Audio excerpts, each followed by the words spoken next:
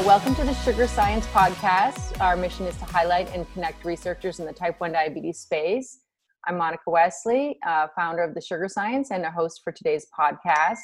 And today I have the pleasure of speaking with Giovanni Amaibel, and he's coming to us from Italy, and he is one of the important founders in the company Anthera, and he's going to talk to us about its history and what's going on with Anthera and what's ahead for Anthera. So welcome, Giovanni. Thanks for joining us. I wanted to I just wanted to start off with can you give us a little bit about yourself, how you personally became interested in type 1 diabetes and autoimmunity at large? Yeah, so thanks. Thanks for inviting me. So I'm an immunologist by training, and I did my postdoctoral training in the United States at Harvard Medical School, working on stem cells and autoimmune conditions. So I became interested in type 1D because it's a quite interesting mechanism of an autoimmune disease where the environment and the genetics cooperate for during the disease development and progression. So I was for several years the chief scientific officer of a Swiss biotech, in which I was responsible of all the preclinical and the clinical research programs in the autoimmune disease settings. And I became quite expert in developing biological inhibitors for specific pathway. So when I joined Anthera 2 years ago, I knew that there was a big challenge in front of us because we were working, the company was working on a novel science that sometimes can fascinate the investors, but can also scare some old school investors that they are not really confident in investing in new things because there is high chance of failing. So I know that there was a big challenge but there was also a big potential because there is something that is not clear yet in the development of the disease, and this is the reason why the patients still don't have access to effective treatments. So what we have done so far, Anthera was founded in 2016, and based on a landmark discovery made by Paolo Fiorina that you may know. Yes, we know him. He's fantastic. So he was the person working on this pathway originally. Then, of course, you know that all the academic professors need a company to transform their research program in a pharmaceutical product. Are not expert of drug development, and of course this was the perfect match between me and Paolo, because he provided the know-how on the science, on the new science, and I provided the expertise in developing a pharmaceutical product. Yes. So we generated several inhibitors of this pathway, and we understood that this pathway was strongly associated to the cell death occurring in the type 1D patients. And the blocking of this pathway was not only preserving the beta cells reservoir that is still active in the new onset patients, but we were able in some way to restore the original beta cell mass, at least at preclinical level. And we speculate that this was possible because the receptor that acts by triggering the cell death is also expressed on progenitors of beta cells. That is an argument that is still debated at the moment, which is this progenitor. and how it acts when becomes active. But the fact are this. So our data demonstrated that by inhibiting this specific pathway, we were preserving the beta cell mass that was still around in these animals, and we were able to increase the beta cell mass. So this can happen only in two circumstances: proliferation of beta cells, that is also another debating argument in science, or differentiation of new progenitors to novel beta cells producing insulin. Can you talk? That's fantastic. Can you talk a little bit about the pathway? How did you and the team come, or Paolo, come to start to look at this pathway? I mean, how did he identify this pathway as something to pursue? Yeah, so he identified that among the dysregulated ligands that can be found in the serum of type 1D patients, there was one specific that was quite interesting for several reasons. So the name of this ligand is IGF-BP3, and is a member of the insulin growth factor binding members family. So why this pathway is interesting? So first of all, because IGF-BP3 is known to bind IGF-1 and IGF-2, that are two critical hormones for the life of beta cells, and is known to protect IGF-1 and IGF-2 from degradation in the bloodstream. But nobody noted that in type 1D patients, and then we found also in IBD patients, so patients suffering of Crohn's disease or ulcerative colitis, the levels of IGF-BP3 were dramatically increased. So the idea that this could not only bind the IGF-1, but there was a strong hypothesis that this ligand could engage other receptors acting solo in absence of IGF-1. And Paolo performed an high-throughput screening, identify the TMEM219 receptor that was not known until 4 or 5 years ago, and has been demonstrated to be an unconventional apoptosis receptor.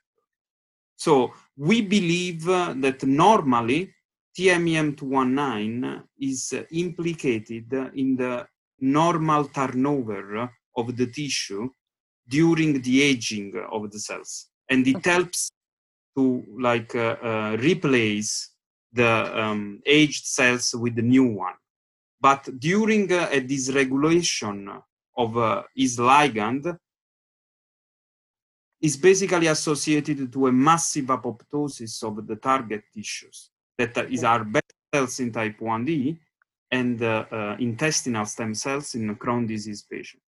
So the first evidence and why these two category of conditions are associated is because patients with a long history of type 1D, they develop a condition named diabetic enteropathy that is associated to a chronic inflammation of the gastrointestinal tract with the progressive destruction of the intestinal stem cell. That is exactly the same mechanism of action that can be found in the Crohn's disease patients. And that's why we believed that these two conditions could share the same key pathogenetic pathway behind the mucosa degeneration. Then for type 1D, it was even more interesting because we found that IGF-BP3 becomes dysregulated in subjects that have high risk to develop type 1D. So not only type 1D patients, but in patients that, for example, are positive for autoantibodies against insulin or GLUT4, and in general are twins of type 1D patients or relatives. So it means that this is a very early event in the disease development. And if targeted on time, it could in some ways prevent the disease onset completely. So not only like a treatment, but also a prevention in patients that they could develop eventually type 1D because they have a familiar association with it. So when you look at the structure of IGF-BP3, do you see that it is, it has a different, architecture, a different, chemical structure in these types of patients? Or what's different about the IGF-BP3 in these people? So the only things that we found so far is the levels that are dysregulated. So the amount of protein in the blood of these patients is different. We did not find any mutation in the ligand. We are currently investigating potential mutation in the receptor. So because we speculate that since type 1D, they have very different outcome, right? There are patients that they still produce insulin for years, and some patients that they show a very aggressive condition with the destruction of the entire beta cell mass that is very quick. So we hypothesized that in some patients, the TMEM219 receptor could be activated much more easy compared to other patients that they don't have this kind of mutation. But we did not identify yet this mutation, and we are currently investigating, thanks also to this NPOD, that is a biobank created by the JDRF for all the scientists and companies that work in the type 1D science. And this is like a very great opportunity because they give access to the scientists to all primary tissues that would be very difficult to collect. Yeah, it's very, that's a very important point. So have you guys entered clinical trials then, or how's that moving? So now we concluded our preclinical analysis, obtaining very robust results in vitro by using primary tissues of patients and also in vivo with the different type 1D models. So now we started the manufacturing of the molecule in order to obtain a clinical grade product that can be tested before for the toxicology studies, and then as soon as we can, of course, in the patients.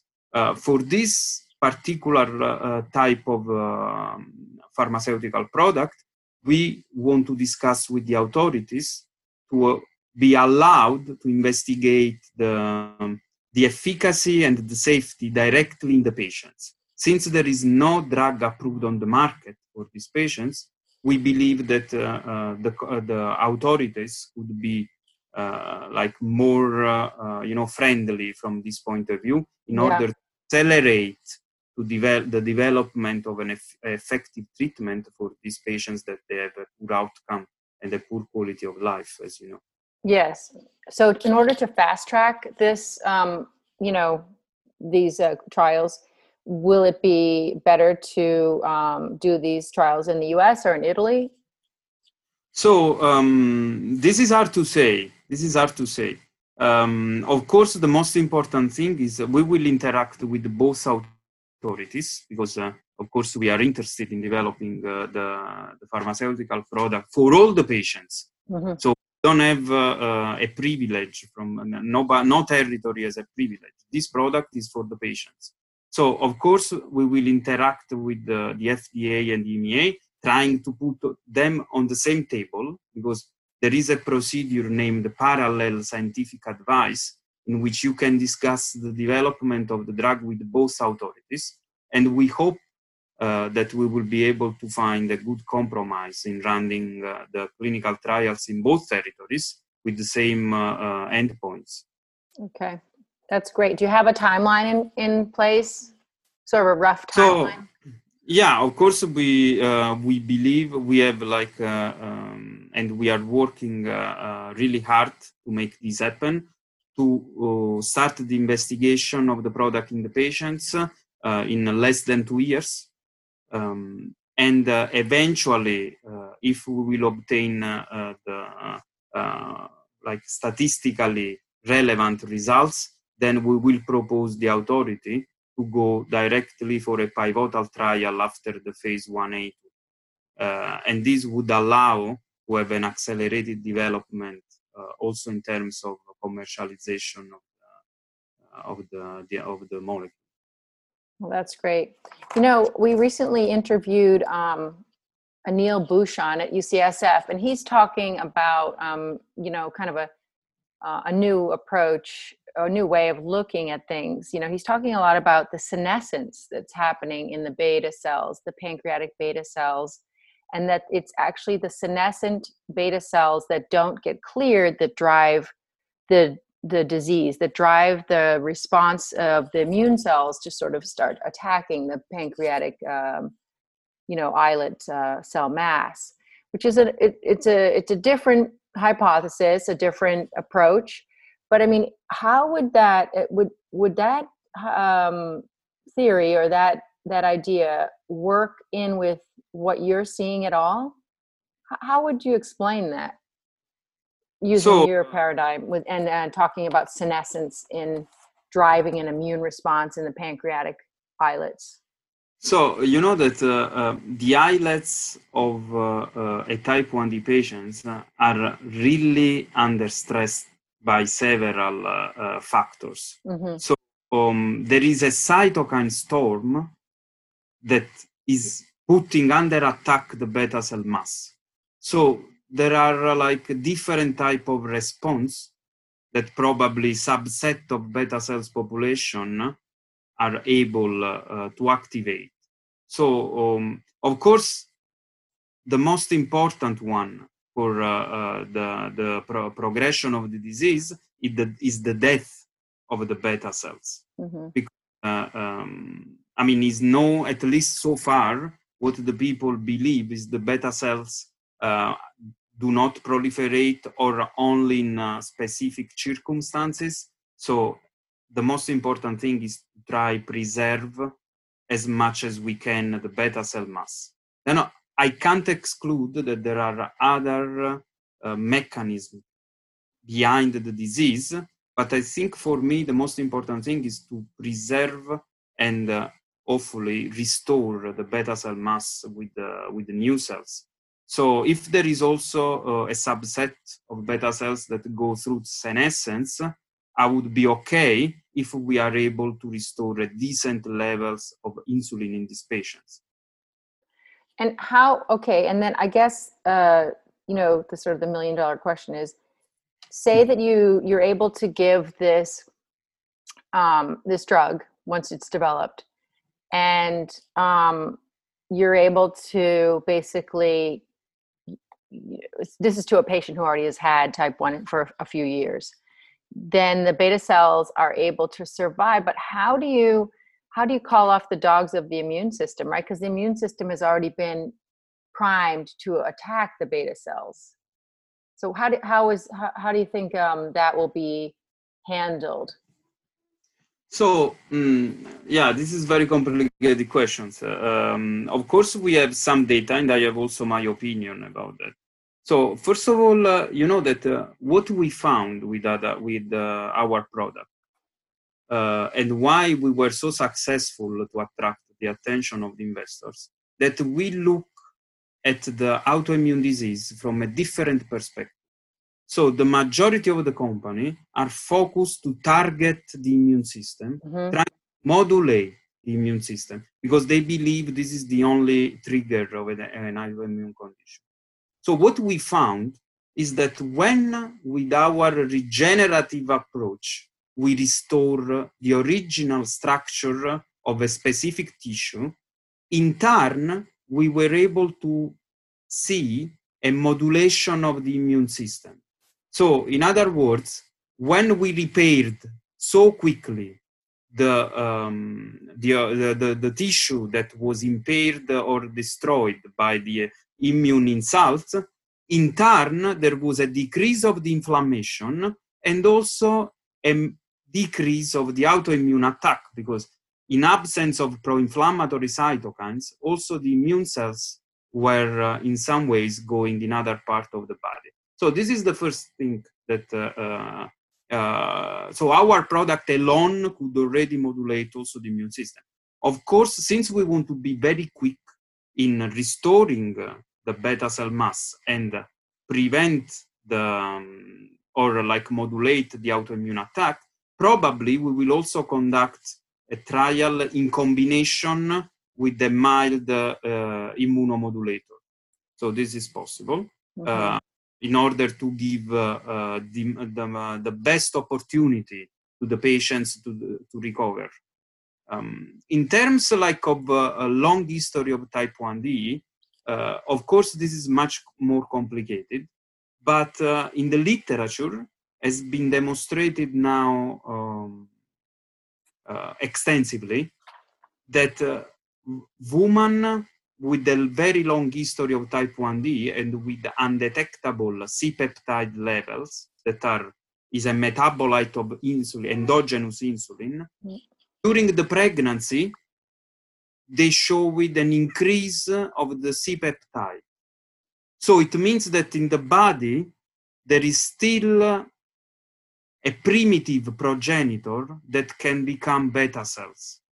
So, and when this comes out, we want to hit this with our compound, expanding the beta cell mass, even in these patients that have 1 or 2 cells that are producing insulin in specific circumstances. So we have now to understand how to find out where these primitive progenitors is hiding in the patients with a long history of type 1D. Okay. Yeah, that's interesting. And then would you say that, when people go back into the honeymoon state, once their blood sugar is corrected, they come out of DKA, the blood sugar is corrected, they go into a honeymoon state. Would you say at that time, does anyone know whether or not these, that honeymoon state is driven by the progenitors, by new cells? Possibly. I mean, that when, of course, honeymoon patients are patients that are newly diagnosed, right? Mm-hmm. So that, for me, the honeymoon period is strongly associated to the capability of that body to respond to the immune insult. So is it responding, proliferating the beta cells, or differentiation of progenitors into insulin-producing beta cells. Mm-hmm. So these are the patients that probably will be the best responders to our product, because they already have a strong capability to repair their own tissues, and we will give them, we will add something that will hopefully preserve also in the following period the beta cell mass. So we want to make this honeymoon period permanent with our compound. Yeah, that might be the best point of entry, right? For to treat people. Of course. Yeah, I agree. And then with the just circling back to the pregnant situation, it's almost an immune protective space, right? Because at that point, women are secreting the HLA-G in the placental trophoblasts, and you wonder, if that higher level, that HLA-G, that for a while that was a real theory, that HLA-G was conferring some kind of immune protection because it's found in the eye in a immune protective space, and it's found in pancreatic beta cells too. So there was some thought this HLA-G is really important to create immunoprotection. But I don't know how that might even come into play. I mean, if you were to regenerate, once type 1 diabetes has happened, right, the cells are all leaky and everything's, out there for the immune system to respond to.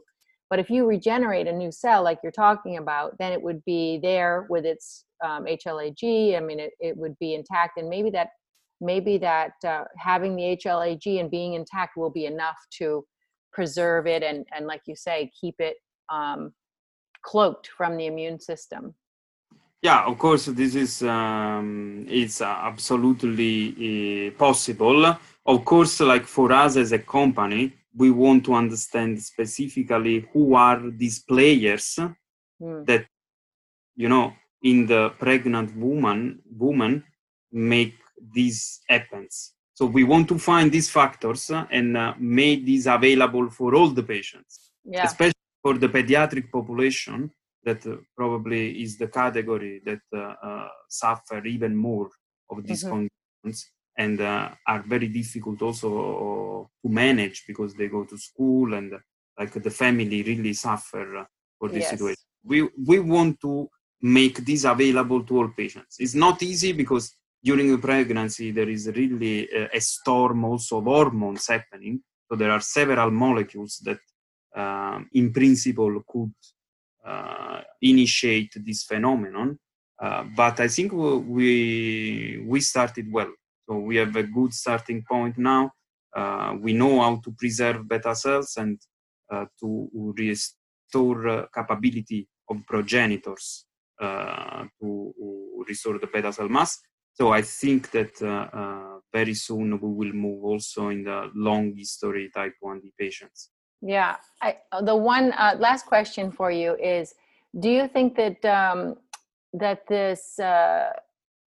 this treatment, this molecule, will be effective in those that are diagnosed early, say now they're 2-year-old, 3-year-old, versus those that are being diagnosed at the classical sort of growth period of 13, 14 teenage years? Do you think it'll work similarly? So it's difficult to say. What is known, of course, that younger patients, they have a higher capability of regeneration. This is true for all the tissues. So during the aging, they lose some of this regeneration capability that, of course, in the old population is completely lost for some tissues. So, of course, it is true. There is also, of course, some paper in the literature that associate to the aggressiveness of the condition to an early age of the patients. So we need to understand how to use the best, at our best, the regeneration capability of these young patients and modulate as soon as we can the immune attack. So I think the combination of these two strategies could be highly beneficial for these young patients. Yeah. Well, I guess I would say, is there anything else you would like to share with us today, Giovanni? This has been absolutely fascinating. We're really excited about the company, about your approach, and I think that we're very interested and excited to share this with our readers too. I guess, is there anything else you'd like to share? I think I want to thank you for the invitation because, before to be the CEO of the company, I'm a scientist. So to share my science and the progress we are making on this condition with the patients that suffer of type 1D, it's like give me even more enthusiasm to make progress and speed up on the development of effective treatment. Well, as my own daughter has type 1, so I have to also personally thank you for all your hard work and the excellence of the science that has brought you to this place. So thank you very much for speaking with us today, and we'll be in touch. Thanks, Monica. Great. We wish you all the best. Ciao. Ciao. Bye-bye.